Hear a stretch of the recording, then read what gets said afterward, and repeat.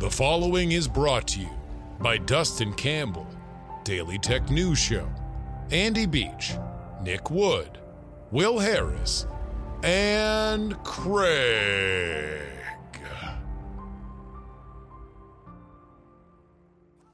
Politics, politics, politics, politics.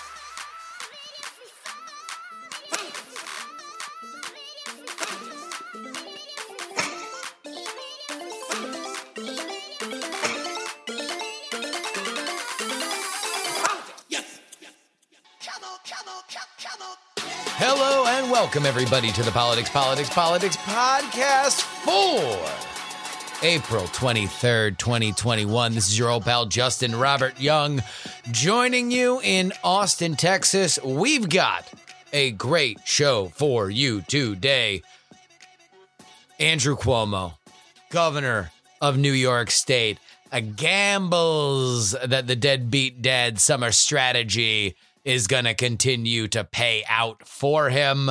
We got a mailbag including a bunch of people who took me to task, and I will say rightly, for how I explained SALT deductions in the last episode.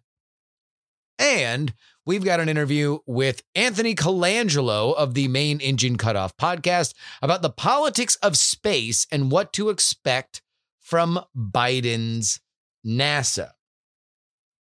Before we get started here, though, we do have some movement after the Chauvin trial verdict on police reform. You might remember that after George Floyd's death last summer, there indeed were two police reform bills that were spun up, one in the House, which the Democrats controlled, and one in the Senate, which the Republicans controlled. And yes, there were things within those two bills that were agreed upon. There was some common area there. Did we see a bipartisan police reform bill passed? Of course not. It was an election year, and that's more important, he said sarcastically. But it looks like we might have some progress now. This via Axios. Tim Scott is, as he was last summer, leading the charge for the Republicans in the Senate, and Karen Bass is leading the charge in the House. Here is what a bipartisan bill would focus on: enabling victims and victims' families to go after police departments, is what Tim Scott says is a way that we can make progress toward a bill that actually has the kind of impact that I think is helpful. This is kind of a halfway measure as a way of Republicans being able to say that, okay, we're not letting officers get sued. We're letting departments get sued, which I think in some cases you already can, or I think it's the county you sue. Anyway, Scott also adds that there are 4 or 5 outstanding issues from my perspective, and that is the 1033 program, which provides local and state police with military equipment, ending qualified immunity, which, if you remember, when all this was happening last summer, that's what we kind of pointed out as the most likely bipartisan solution, considering it is criticized by so many different sides of our political spectrum. Scott adds that a federal ban on chokehold and no-knock warrants would also be on the list. So is it going to happen? Scott says, well, maybe. They've been focused, him and Karen Bass, and they've made tremendous progress. But Cory Booker is also a name to watch. He has been engaged in conversation as of their last meeting. I'm sure we will get more on that throughout the summer. There was a very interesting, I think it was Punchbowl that reported anonymously that the Chauvin verdict going the way that it did, meaning that Chauvin was guilty, meant that some lawmakers thought that, well, maybe police reform doesn't need to get done immediately. I think that they were kind of assuming that if Chauvin either was not convicted on all counts or was not convicted at all, that maybe they might have to rush it through. And now maybe the heat is off a little bit, but I don't know. it's not like the heat being on last summer made them do anything. Although this isn't an election year, so who knows? I'm sure we'll find out. But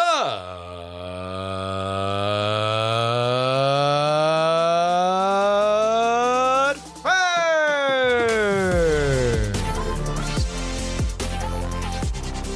1 month ago, we were in the thick of Andrew Cuomo being asked to resign after a series of sexual harassment allegations landed.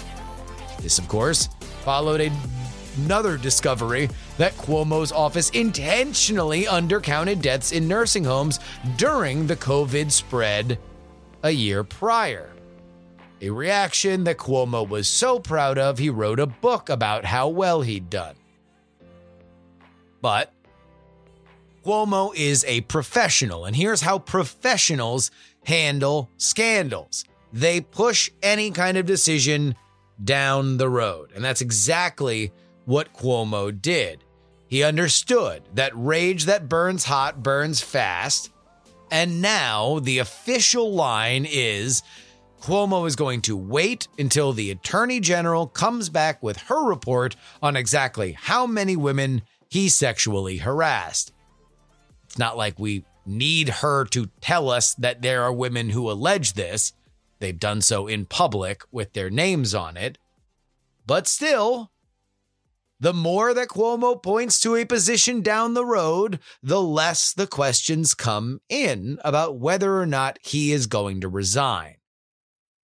On Wednesday, one of those questions did come in. He was asked whether or not, if the Attorney General's report came back saying that he did indeed serially harass sexually people that worked for him and other women around him, would he resign? And he said exactly what I just told you he has been his line before. But I repeat that only to point out that you likely didn't hear about it. It's not like that was a big headline on Wednesday or Thursday, because there were other headlines. Because Cuomo is in a race to save his job. When I first started doing my jokes about Cuomo and Newsom trying to save their jobs, it was mostly a gag. It was just like, oh, look, now we can make fun of every public appearance that they do.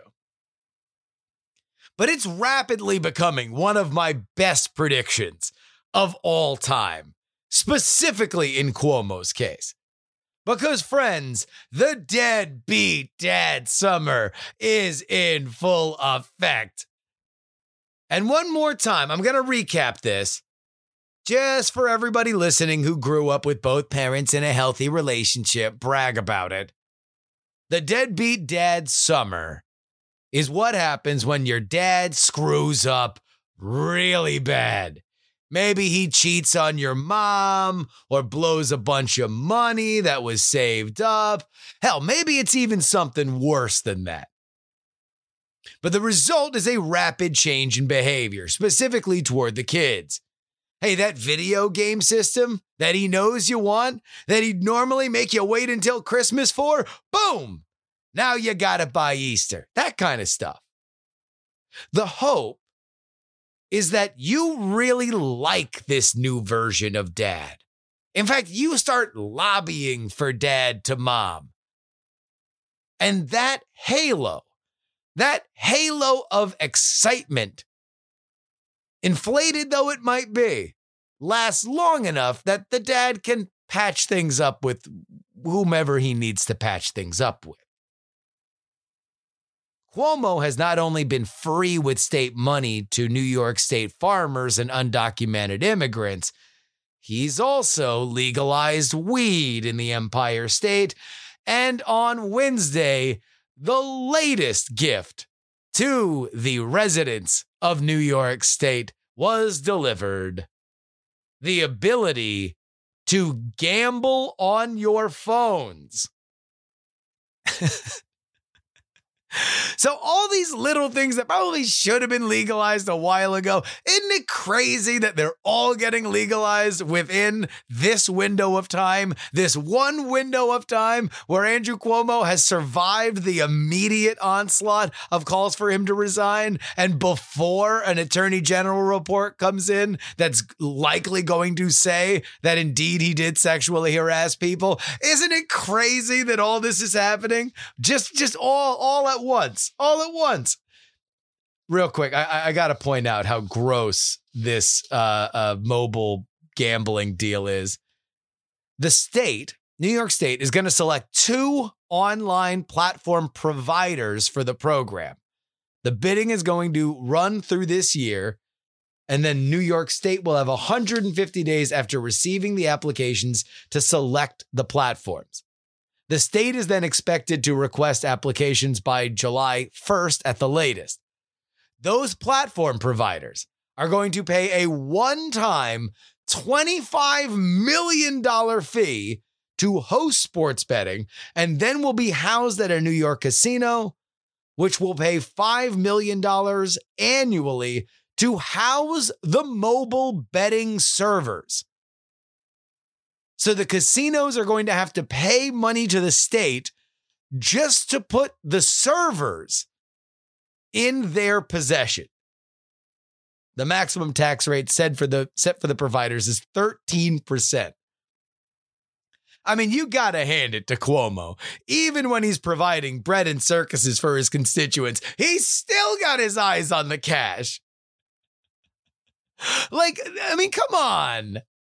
This is so ridiculous. They're literally just turning on the ability for you, a New York State citizen, to gamble your own money via an app on your phone, an app that does not need to be housed on a server in New York State, let alone in a casino in New York State.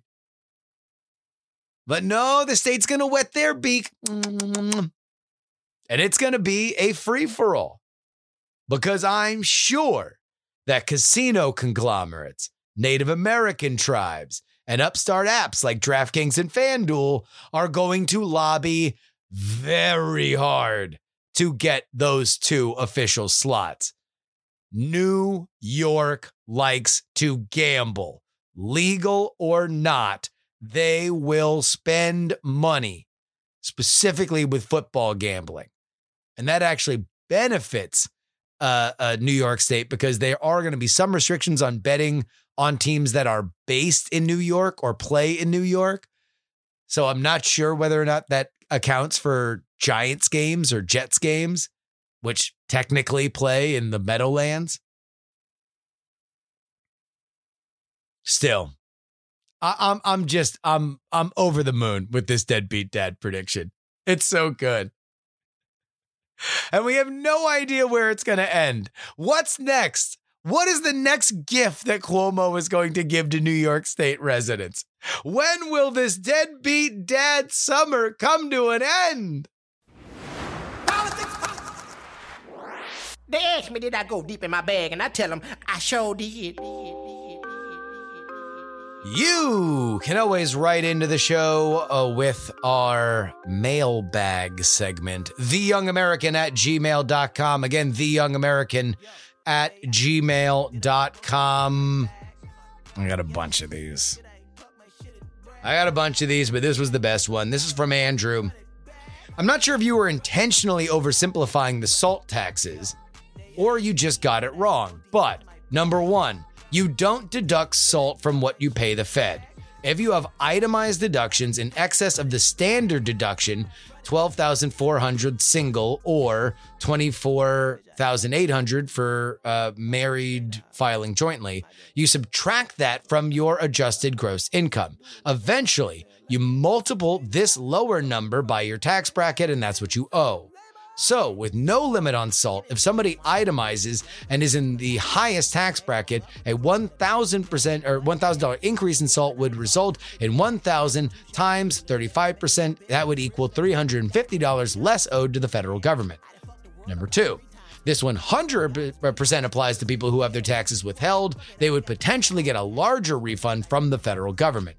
Number 3, I think you drastically underestimate the number of people this would actually help. This would help all homeowners in states that have property tax and income tax. What's the property tax in your new home?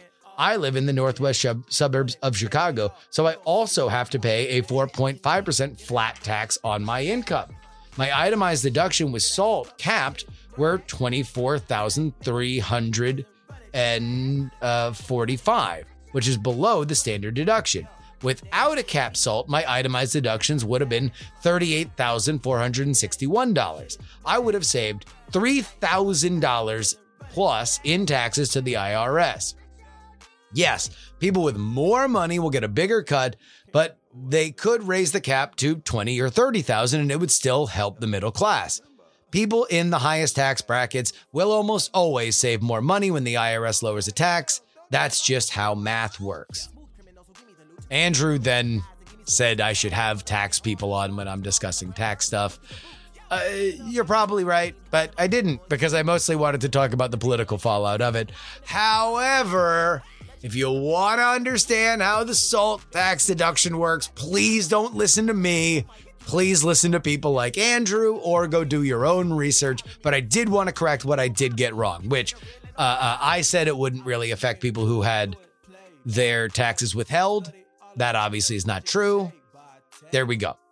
Adam writes, I do think that most people overestimate how far down the economic ladder the current SALT cap affects.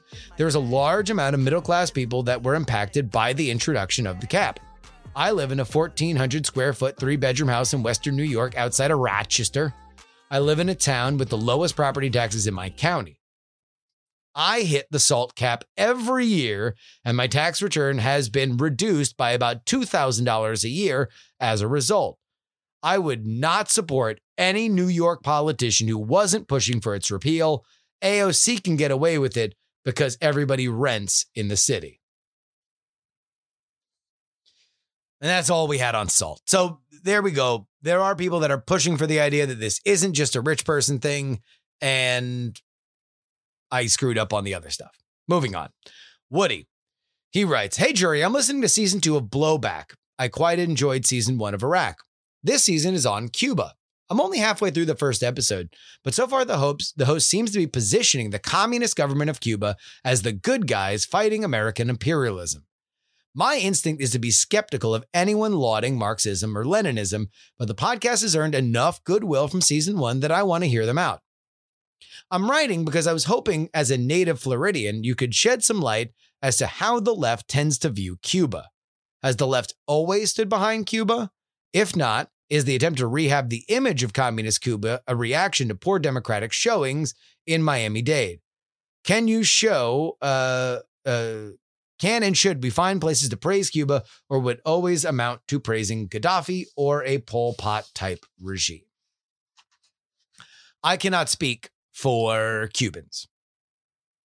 I cannot speak for Miami Cubans. I cannot speak for any Cubans. All I will say is growing up in South Florida, defending the Castro regime was not something that was done. It is taken very seriously by the Cuban community in South Florida because they were directly affected by it. I tend to be skeptical of folks who want to explain that the communist regime in Cuba was either not all that bad or misinterpreted, mostly because I was shaped by the reaction to people that escaped it. And it doesn't seem to me to be a great place to live when you regularly see flotillas of humans risking it all, including their own lives, to escape it. So that's my opinion. As for whether or not the left has always lionized Cuba, I've always thought of that as more of a progressive socialist kind of left sort of idea. Maybe that's become more mainstream though. So there's that. Scale writes, forever lockdown. What did I tell you? Oh boy, I done told you, son. And he linked to me a Bloomberg opinion piece saying, when will COVID end? We must start planning for a permanent pandemic. It's starting, dude. The permanent lockdown. They're starting the spin. They're actually going to do it. Lockdowns for decades. Jesus, everything I said would happen is coming true. Nostradamus, Cassandra, Magic 8-Ball over here has all the answers. While Scale, I appreciate your faith in one Bloomberg op-ed being a sign of a global cabal that is going to lock us down, I don't quite think that that's where they would look to put the tip of that spear. I mean, they would save that for the Times op-ed section, obviously. I do think that there is a very big kernel to what you are saying there, and that is freedoms that are given away don't come back easily. They come back with friction. And while there are some governors and city officials that are pushing more, some would think recklessly fast, to resume things that existed pre-pandemic, the places that haven't, I do think will have to fight for them if their citizenry wants it. Because what I don't think is going to happen, and we might have confused ourselves into thinking was a reality, is that at some point someone's going to blow a horn and COVID's going to be over. That's never going to happen. We're all going to have to make a decision on when we are able to resume our lives and when we want the freedom to be able to do the things that we considered our lives. Miravina sent me a exhaustive list of commonly used drugs with many different side effects that sounded bad. She continued, I can carry on like this all day. Every drug that is introduced into our system has the opportunity to have some kind of adverse effect on us. We have a saying in the business that says the benefits outweigh the risks. FYI, to anyone, this has always been a doctor philosophy because, like I said before, it's a risk-giving medication. Nothing is foolproof, and everyone's system is different. We are taking this philosophy and throwing it out the window for, honestly, a very small number of people. I could go down the rabbit hole of opioids that, frankly, way too many patients are on. Anyway, I'm going to send this to counter the writer on Friday's email. The question that needs to be asked is, does the vaccine, with any of these vaccines, do the risks outweigh the benefits? And so far, the evidence we have to say is no. Well said, Miravina. Steve writes, Germany has paused the rollout of the AstraZeneca vaccine for women dying from blood clots. Is it really sensible for healthy women who can survive COVID to play the Russian roulette game of blood clots? Steve, I'm gonna note you. I'm gonna editorial note you. Germany did not pause the AstraZeneca vaccine. They offered a qualification that women under 60 should not take the vaccine.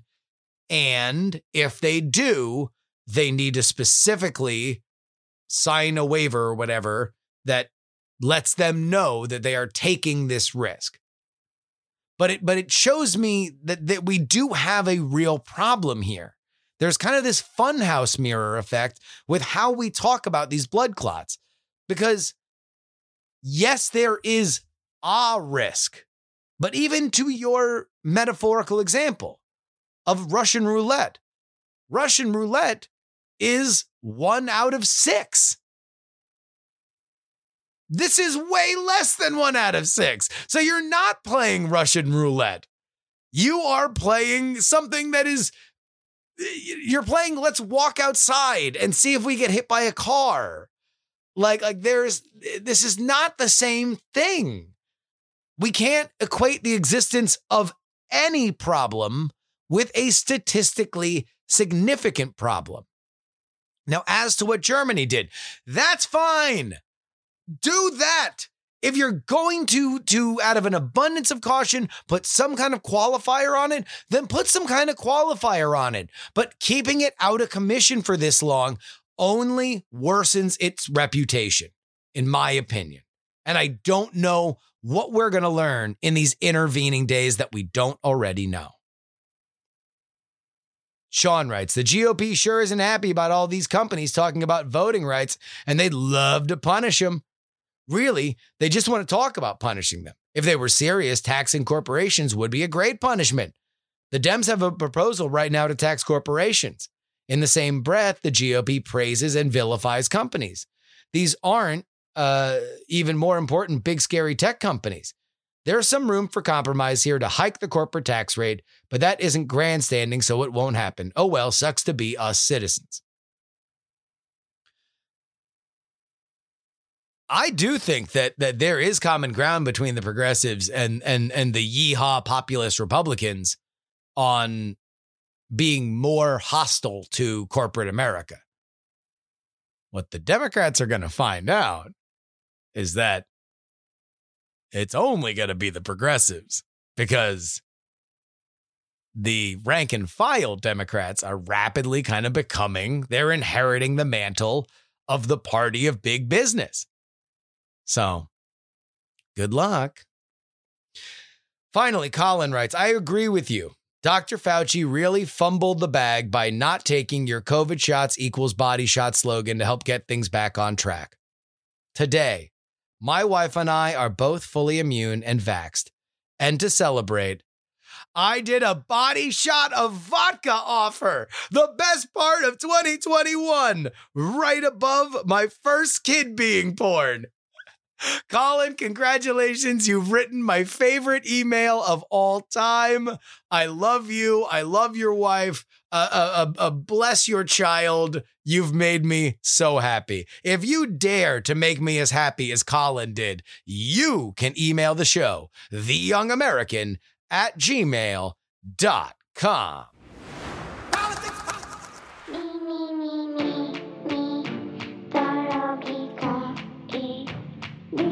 If you would like to support this program, there's only there's a lot of ways to do it, but there's only one way that you can get bonus content.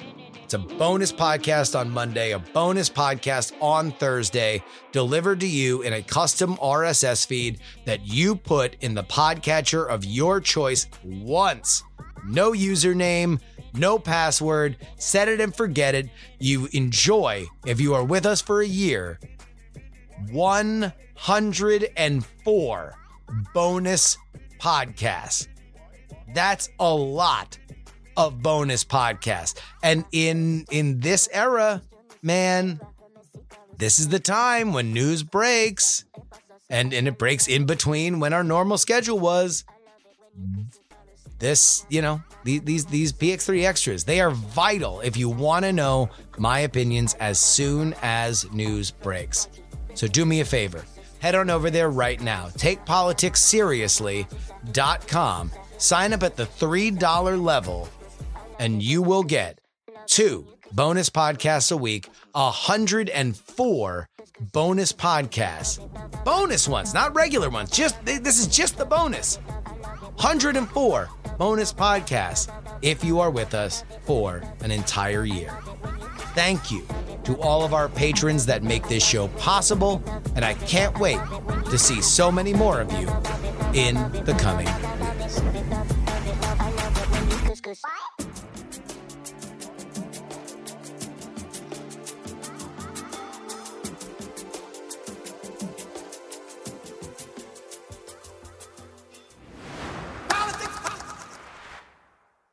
Space! For a subject that normally unites the internet in the zeal of exploration and the radness of the cosmos, space has been testy lately. Divisive issues like Space Force and figures like Elon Musk have brought more attention to the stars than any other moment in my lifetime, but it's not always positive. Meanwhile, the results are undeniable. private American rockets have given NASA an alternative over the military-industrial complex, which previously dominated. Last year, we saw an American rocket take Americans into space, something that hadn't happened since the retirement of the space shuttle. But what's next? Will Biden have the same zeal for private industry that Trump did? What does this mean for NASA? For answers to all that, we welcome Anthony Colangelo of the Main Engine Cutoff podcast. Welcome to the show, Anthony. Justin, it is awesome to be here. As someone who has listened since this was a segment on the Jury Show way back yonder, it's really cool to be here. Wow. Finally. That is a deep cut. I definitely appreciate you. It's so funny. You focus on doing it for so long that I can't even remember how long ago that was. So I appreciate that somebody's keeping it alive. Your podcast is Main Engine Cutoff, and you focus on space and everything that's kind of happening right now, which is very exciting for folks who do not follow the world of space. How would you describe where we are currently over the last 5 or 10 years? We are in the golden era of space right now. There are so many things in motion that are different ways of doing things than had been done historically, and many of them have completely changed different segments of the industry, the most popular one being, SpaceX and what they've been doing with launch. But on the satellite side, we're in the era of small sats now that have totally redefined the economics of launching satellites. And there's a lot of talk about constellations these days. So constellations that SpaceX run, like Starlink. There's other out there like OneWeb, and they're focused on satellite internet, and that is a new burgeoning section of the industry. So you've got all of those, commercial factors, but then you've also got on the the more exploration side of things. We just flew a tiny helicopter on Mars that is only possible because of this miniaturization that has went into space tech over the last couple of years. So we're in a new era on pretty much every angle of the industry that you could really define. And then there's also this other layer of politics around it that I'm sure we'll get into, both civil politics with what NASA is involved in today and what the other international space agencies are involved in today, but then the military side as well is and in an interesting spot where the U.S. Space Force exists now. China is ramping up what they're doing in space. There's some new factions being drawn in the geopolitics of space. So it is a really interesting time period to be involved in it and to be looking at all these different trends that have really come to the head since the end of the shuttle era was pretty stagnant. And since then, it looks wholly different than it did 10 years ago. So let's focus on NASA. Right, because NASA is something that had become kind of a cause célèbre specifically on, well, I don't want to say exclusively the left, but I think that the left focused on it a lot after specifically after the decommissioning of the space shuttle. That this is what happens when we take our eyes off the stars, and we're not funding NASA enough, and NASA's not doing things that are inspirational. We haven't sent an American to space. What does the proliferation of a lot of these private rocket companies and private space companies that have popped up around it, how does that affect what NASA does compared to the reasons why NASA wasn't doing things before? Yeah, that's an interesting way to put it. I think there's a lot of NASA that in that era of the shuttle ending and everything turning over that was run off of, I don't want to say nostalgia, but momentum. There was a huge workforce of people that kept the shuttle running, and at that time when it was shut down, there was a lot of thought of well, what are all these people going to do now? And I remember I was friends with somebody on an internet forum somewhere that had worked at Pad 39A where the space shuttle launched from. And he had a really, pulling at the heartstrings post one day when he got a job with SpaceX and ended up revitalizing 39A back into an active launch pad with SpaceX now. And his story was one of, I didn't know what I would be working on. And just a couple of years later, here I am back, and we've revitalized this pad for the heaviest launch vehicle that is flying today, the Falcon Heavy. And I think that lack of vision on an industrial level to know, like, well, if NASA is not doing the shuttle, these people will just not have jobs anymore. I think that's really silly. There are a lot of places that these people have went to and taken their talents, and they've went to places like SpaceX or Blue Origin, even United Launch Alliance, these launch companies that are doing that work and are able to do the same jobs there.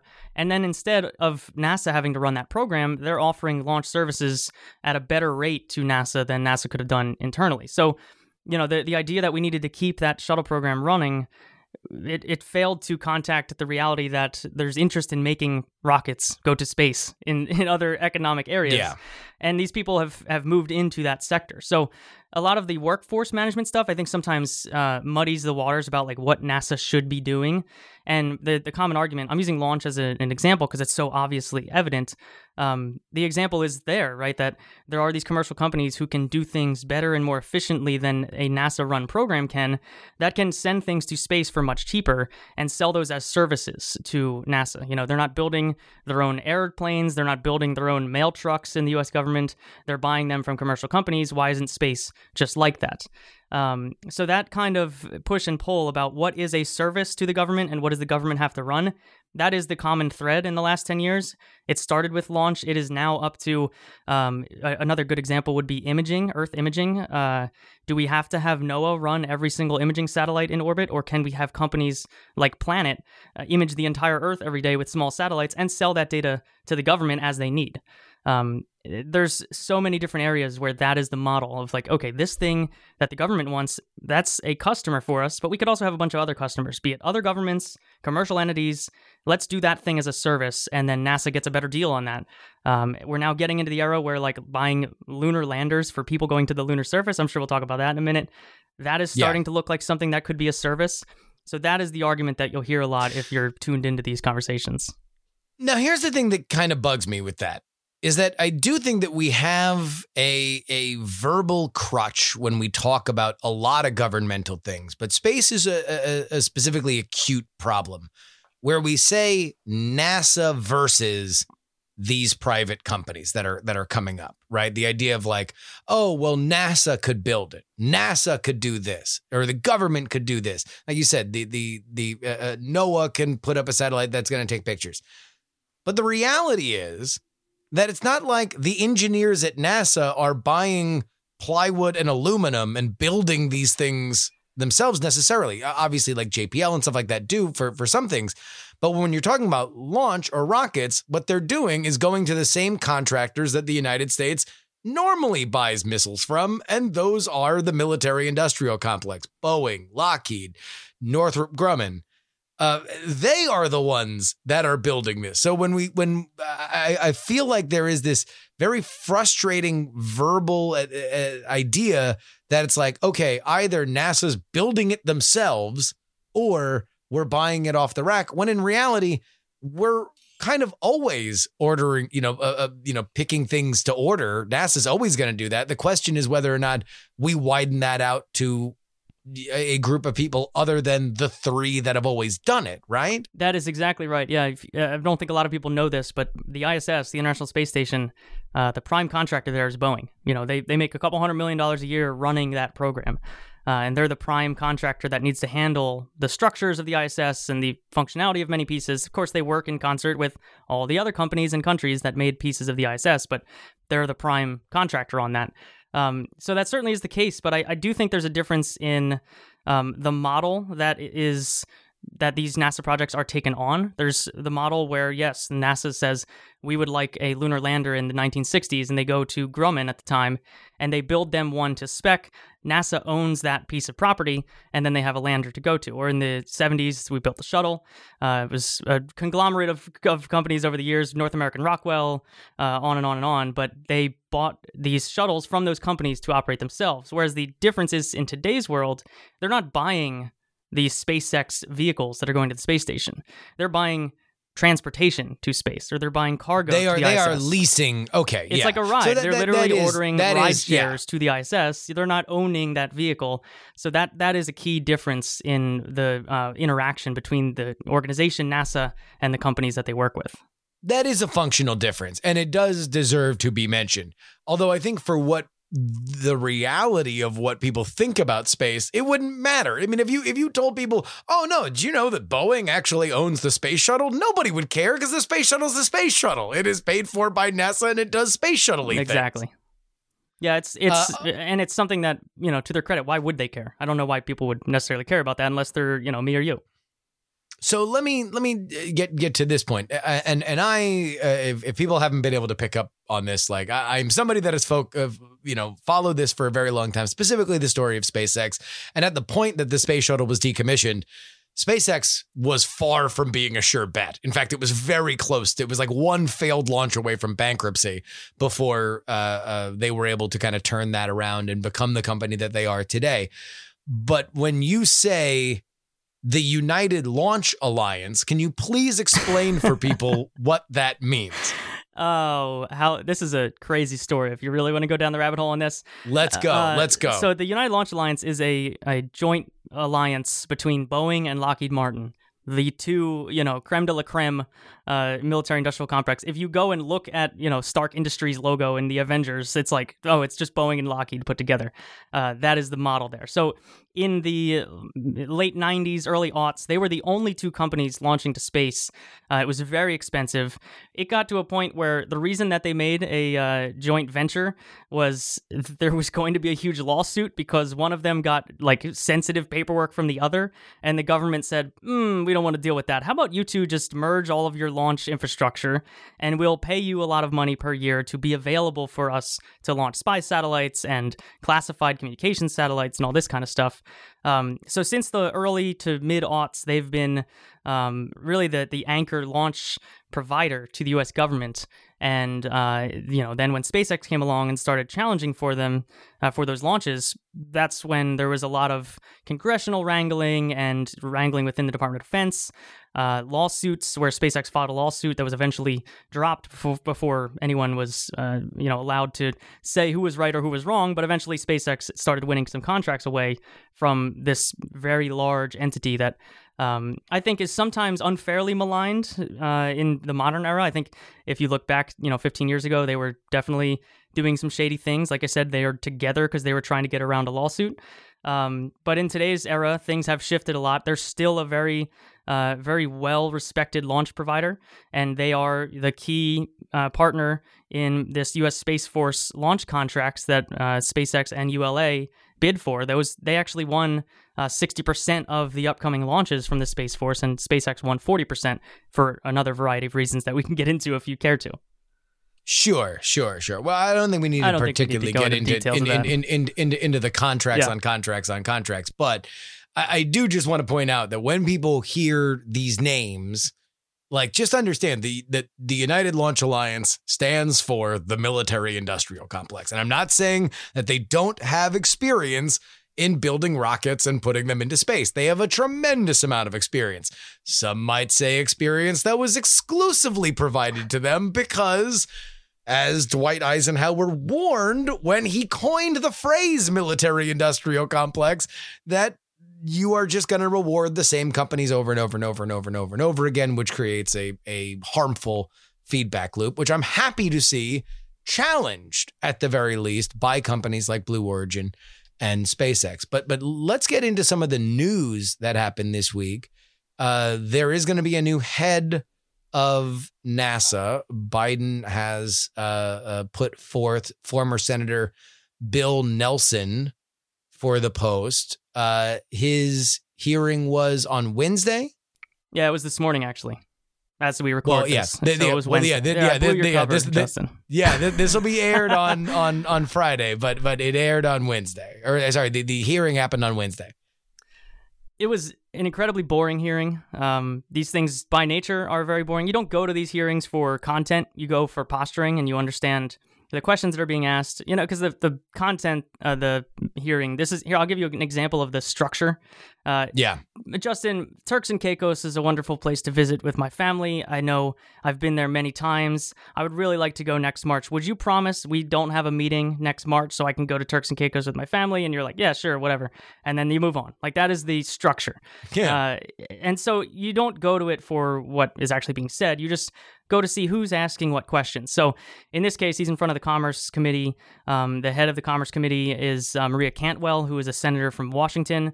So the only time that was really interesting of this hearing was when, she was asking about this recent award where SpaceX won a very large contract to take astronauts down to the lunar surface in a handful of years.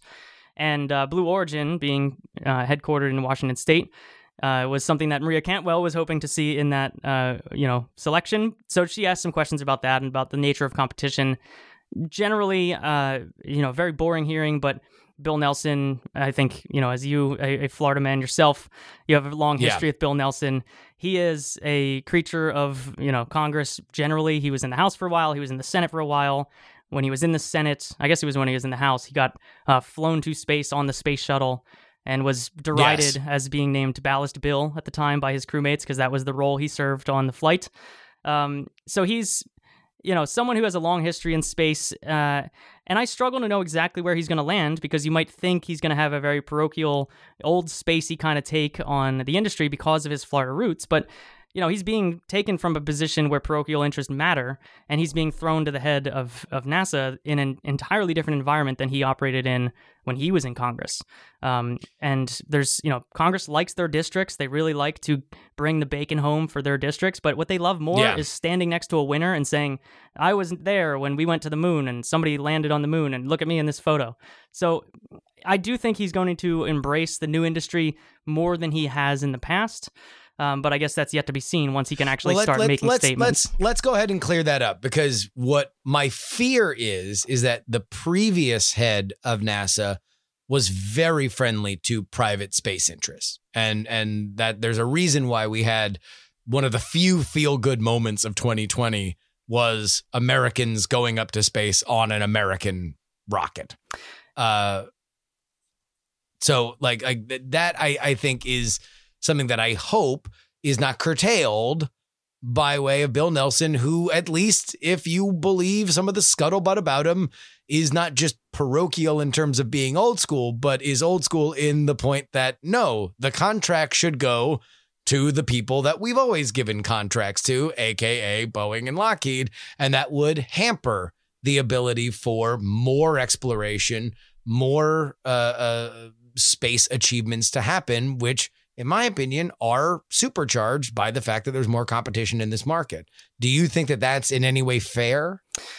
I do, but I will reassess my statement about this being a boring hearing for another particular moment. So back when in 2010, Bill Nelson was in Congress, and he was one of the key architects of a piece of legislation that created the rocket that NASA is working on today for going to the moon. It's called SLS. It is incredibly over budget, incredibly over schedule. It is the classic failed government project, I would say. I think it is derisively nicknamed the Senate launch system. Exactly, and because it is a massive boondoggle that are getting a lot of private contractors paid and is already hilariously out of date in terms of the technology compared to the stuff that Blue Origin and SpaceX is doing. Exactly, and it is the Voltron of the military-industrial complex, as you were getting at. The main part is made by Boeing, the top part's made by Lockheed, the side boosters are made by Northrop Grumman. It is, checks all the boxes there. In 2010, when he was putting that together, he was saying, we don't want to take any budget and put it towards the commercial interests that are trying to fly people to space, like just happened in 2020. And he was a big proponent of, keep doing it the way my daddy's built rockets and his dad built rockets. And this hearing today, he was there getting questioned by an old Senator Hutchinson, who was the other key architect at this time. And they both, took some time to grandstand and take credit for supporting that commercial industry back when they were in Congress, because now it has worked out. So they did not, they're doing a little revisionism in these hearings and saying, well, we were there in Congress and our names were on the funding lines that we historically underfunded these programs, but eventually, look at that. They're the creme de la creme of space today. And he did take a moment to take credit for that and show that he was open to embracing it because it's a winner. And that's the thing that I think, yes, they like the old way of doing things, but at a certain point, when you start to stack up achievements in this new commercial, private company-driven way of doing things in space, it's hard to hold that off forever, especially when you see the achievements stacking up, and on the other side, you see delays and overruns and everything bad that you don't want to be associated with stack up on the other side of that equation. So even more than, whatever corruption and greed I might totally unfairly want to read into the motivations of former Senator Bill Nelson, you're telling me that will be trumped by a bureaucrat and politician's desire to stand next to a blue ribbon prize pig. There is nothing that he would like better than to stand on the launch tower at Kennedy Space Center as humans go back to the moon under Bill Nelson's NASA. And I do think there's a certain, they are egomaniacs, so that is certainly a factor, but there's also an unstoppable force here. It was easy in 2010 to say the SpaceX isn't going to get this together. They barely make that rocket fly. They are now flying a reusable rocket every week and a half, basically. They've returned, they've launched hundreds of Falcon 9s. They are launching the heaviest launch vehicle that exists in the world today. They are the largest satellite operator in the world by a factor of 6 or 7. And now they're, contracted to launch a bunch of national security payloads. They are launching all of our GPS satellites. They are the premier launch provider for crew to the ISS and crew to orbit generally from the US right now. They take all the cargo to the ISS with some help on the other contract from Northrop Grumman. They are the premier space company of today's era, and potentially ever. If they stack up a couple of more achievements, it'll be inarguable. I would say it's arguable today that they are the greatest space company that has existed. So that is an unstoppable force, and whatever political wrangling that might happen within Congress, there's not a lot that they can do about that when so much of this is private funding and private interests driving these innovations. SpaceX is headed up by Elon Musk. Elon Musk is a controversial figure on the internet and specifically kind of in our culture, much of which he courts directly. Does that really matter in this game, though, in the world of government contracts? Like, does it matter that he shows up smoking weed on Joe Rogan? Well, that one did matter for a little bit. That kicked off like a series of, okay, let's investigate SpaceX and see if they're unsafe. I don't know if they thought everyone was, smoking weed on the factory floor or something like that. So there's times at which it rustles against the people that, have the decision-making power.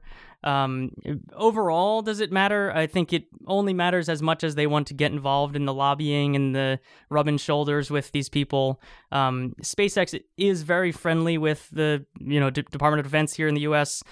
They talk up their launch services all the time. They have a lot of their launch manifest that is coming from that area of the industry, so they have to be friendly to it. But overall, what these people want is to get their satellites into space for a good price and safely every time. And if you can do that, they're going to overlook what they need to overlook, just like they did in the early aughts, as I was talking about, when Boeing and Lockheed were doing corporate espionage, and they said, whatever, just work together and we'll keep launching these satellites. So if corporate espionage between the two biggest defense contractors in the country was not enough to stop them, smoking weed on Joe Rogan in 2021 or whatever it was, 2020, not a big deal. All right, let's get into this moon mission, because that is obviously something that's going to be a massive, massive, massive news event when it happens. Can you spell out what this mission is and who all the players are? Because I think SpaceX got most of the headlines, but they're not even the one that's going to put them into orbit. Yeah, so this is the Artemis program is the headline name, which I think is a great name. Artemis is the twin sister of Apollo, so it was good branding by the previous administration at NASA. This is SLS is the primary workhorse to launch crews into space. That's going to launch the Orion capsule that's built by Lockheed Martin. There's supposed to be a flight coming up later this year. It'll probably be next year at the earliest. And eventually that would culminate in a lunar landing where that SLS rocket would launch this capsule into lunar orbit. SpaceX would meet it there with its next generation Starship vehicle, which is an incredibly huge vehicle. If you have not seen photos of this, you might want to check out what they're doing in southern Texas. Not too long of a drive from you, I guess, now. It is a weird architecture because you have, this old spacey looking rocket that is going to meet up with a giant spaceship that has been refueled by several other giant spaceships and eventually culminate in the landing on the surface. Right now, scheduled for 2024. That'll never stick. We're looking later in the 2020s, something beyond that, depending on how the funding comes in. Now, the award for that lander was pretty shocking. They picked SpaceX alone. what it was going into that was a competition between 3 different organizations. It was SpaceX, it was a company called Dynetics, and then there was this conglomeration of companies that Blue Origin, Jeff Bezos' company, was leading, and that included the old spacey crew, Lockheed Martin, Northrop Grumman, Draper Labs. They were going to be building this interesting-looking lander that has all these different pieces. And those 3 landers were competing for the contract to, much in the same way that SpaceX competed to take crews up to the ISS, take crews down to the lunar surface. It was expected that that would result in 2 landers being chosen, and then they would compete against each other in the next couple of years. NASA requested about $3.5 billion last year in the budget. They got about $850 million, so not even a quarter of the money that they requested for this lander. And that made them reassess some things. What I was expecting was that they would still pick 2 landers and say, well, we'll just stretch this out a little bit. Each of you will get a little bit of funding. You're not going, crazy on developing this thing. We're just going to push these concepts forward, and then we'll push our deadline back 4 years. That's the way that they've always done it. But instead, I think they made a very aggressive decision here saying, well, SpaceX says they can do it for $3 billion.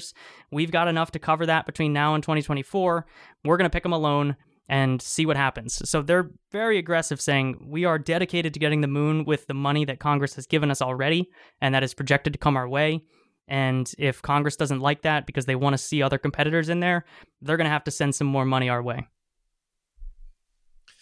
So that's fascinating, because you would suspect that, between Jeff Bezos and the military-industrial complex, those would be the people with the lobbyists to get the money if they were not going to get it. The other thing that I read was that SpaceX was very low compared to the other 2 bids. That they were at $3 billion, and then the other bids came in north of 10. Yeah, it was like 5 and 10 billion or something like that. But the other big part of it is that these contracts are seen as public-private partnerships. So NASA expects to see investment internally in your program as well. SpaceX is going to be committing over half the funding to this. So if you think it's a $3 billion offer, they're putting in more than $3 billion of their own money, which is evident if you're looking at what they're doing in southern Texas, like I was mentioning. They're dumping hundreds of millions, if not billions of dollars in today already.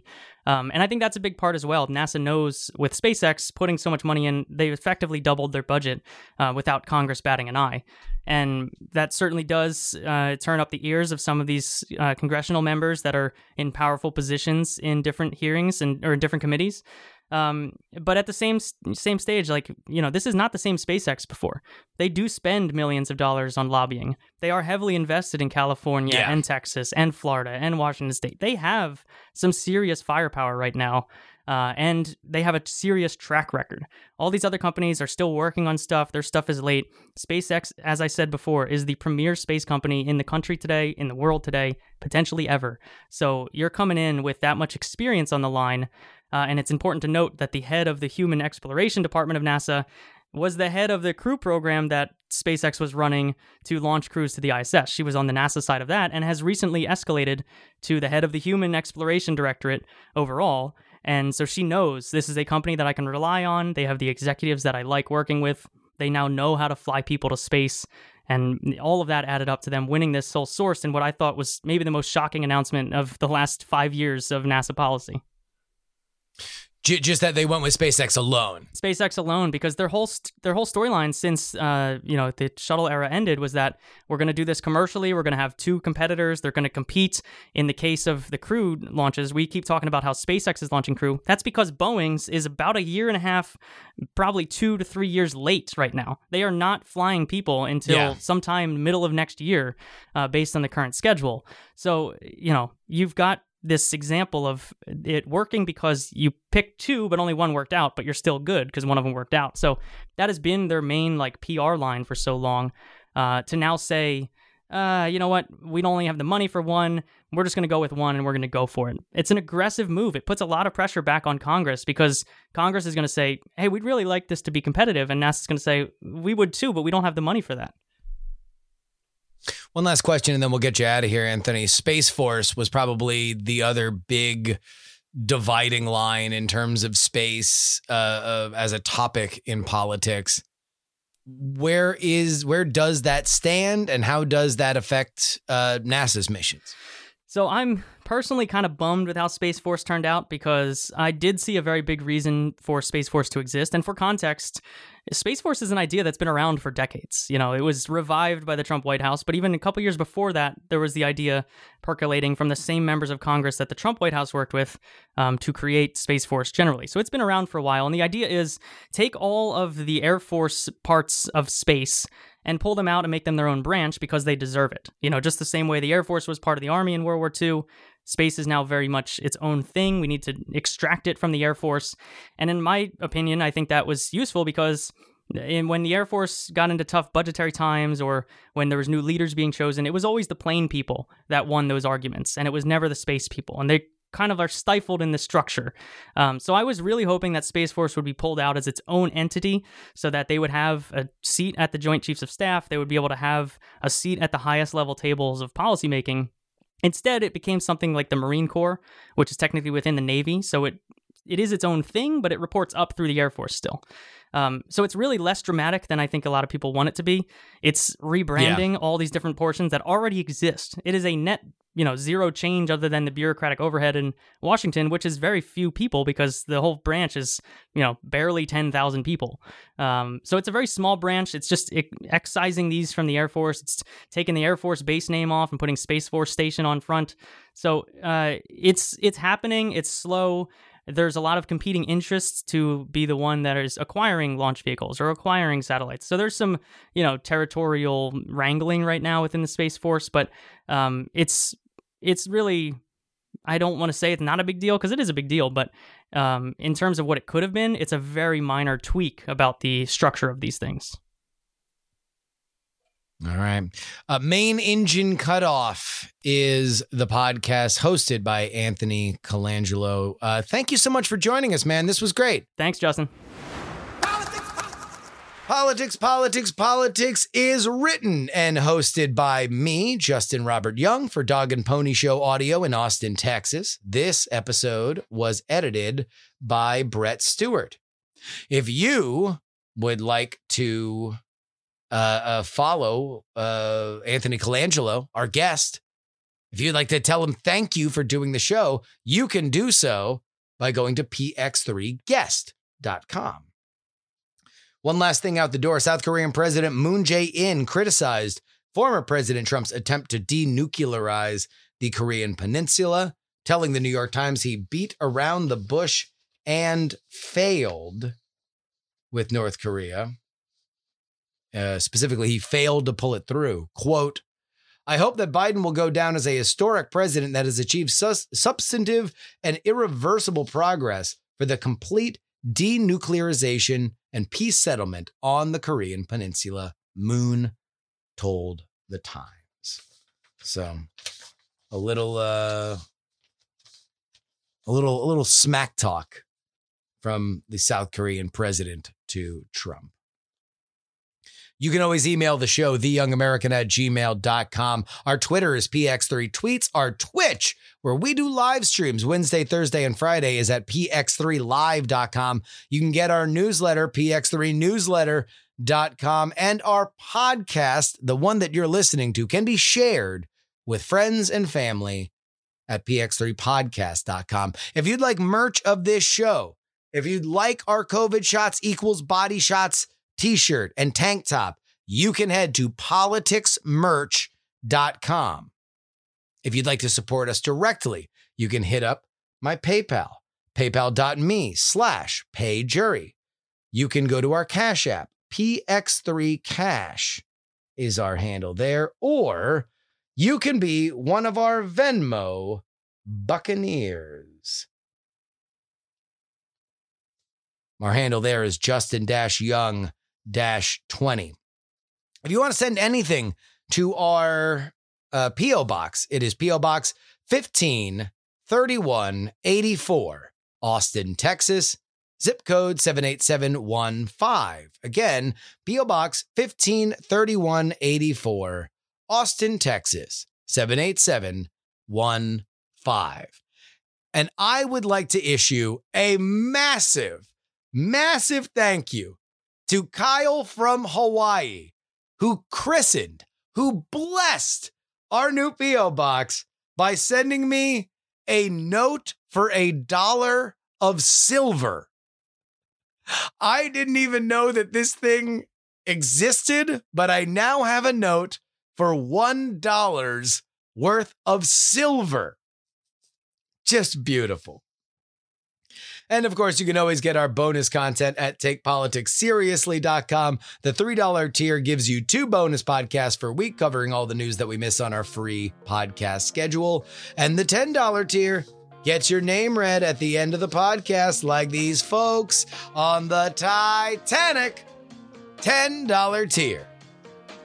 That, of course, is including Headphones Neil, Dr. G, the other half of Whiskey Wednesday, Idris, The Government Unfiltered Podcast, 100 Mile Runner, Berkeley Stephen, Kathy Mack, Zombie Doc, D Really, Methuselah, Honeythuckle, The Jen, Middle-Aged Mike, Cujo.com Junkie, Calamity Zap, D-Laser, and Gloria Young for King of the New World Order, Utah, Jimmy Montana, Appraisers Are Awesome, Snuffies, Off Route 44, Miranda Janelle, Jenny Colby, Robert, Casey, Paul, the most conscientious nonpartisan listeners, Brad, Charles, Archie, David, Olin, and Angela, DL, Richard, Just Another Pilot, Frozen Summers, J Pink, and Andrew. One more time, if you want to get on their level, you go to takepoliticsseriously.com and sign up at the $10 tier. I hope you guys have a really, really good weekend. We're actually going to have our first guest into the house. We're going to be, I'm very excited about that. I'm excited to be getting back into things. God, I can't wait until our first live show. I'm counting down the days until we do a live show because I am so jazzed to meet all of you. I'm so jazzed to see all of you. Anyway, till next time. This is your old pal, Justin Robert Young, reminding you that some shows talk about politics, others talk about politics, and still more discuss politics. But this is the only show that dares to talk about all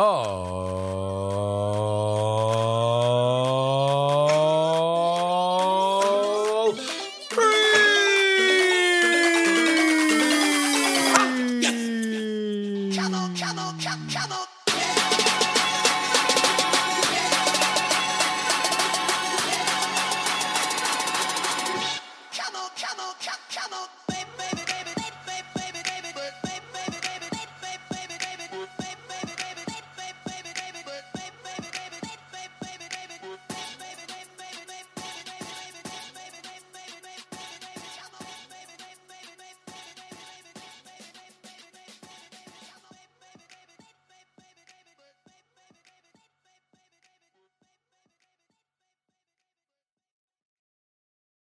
Diamond Club hopes you have enjoyed this program. Dog and Pony Show audio.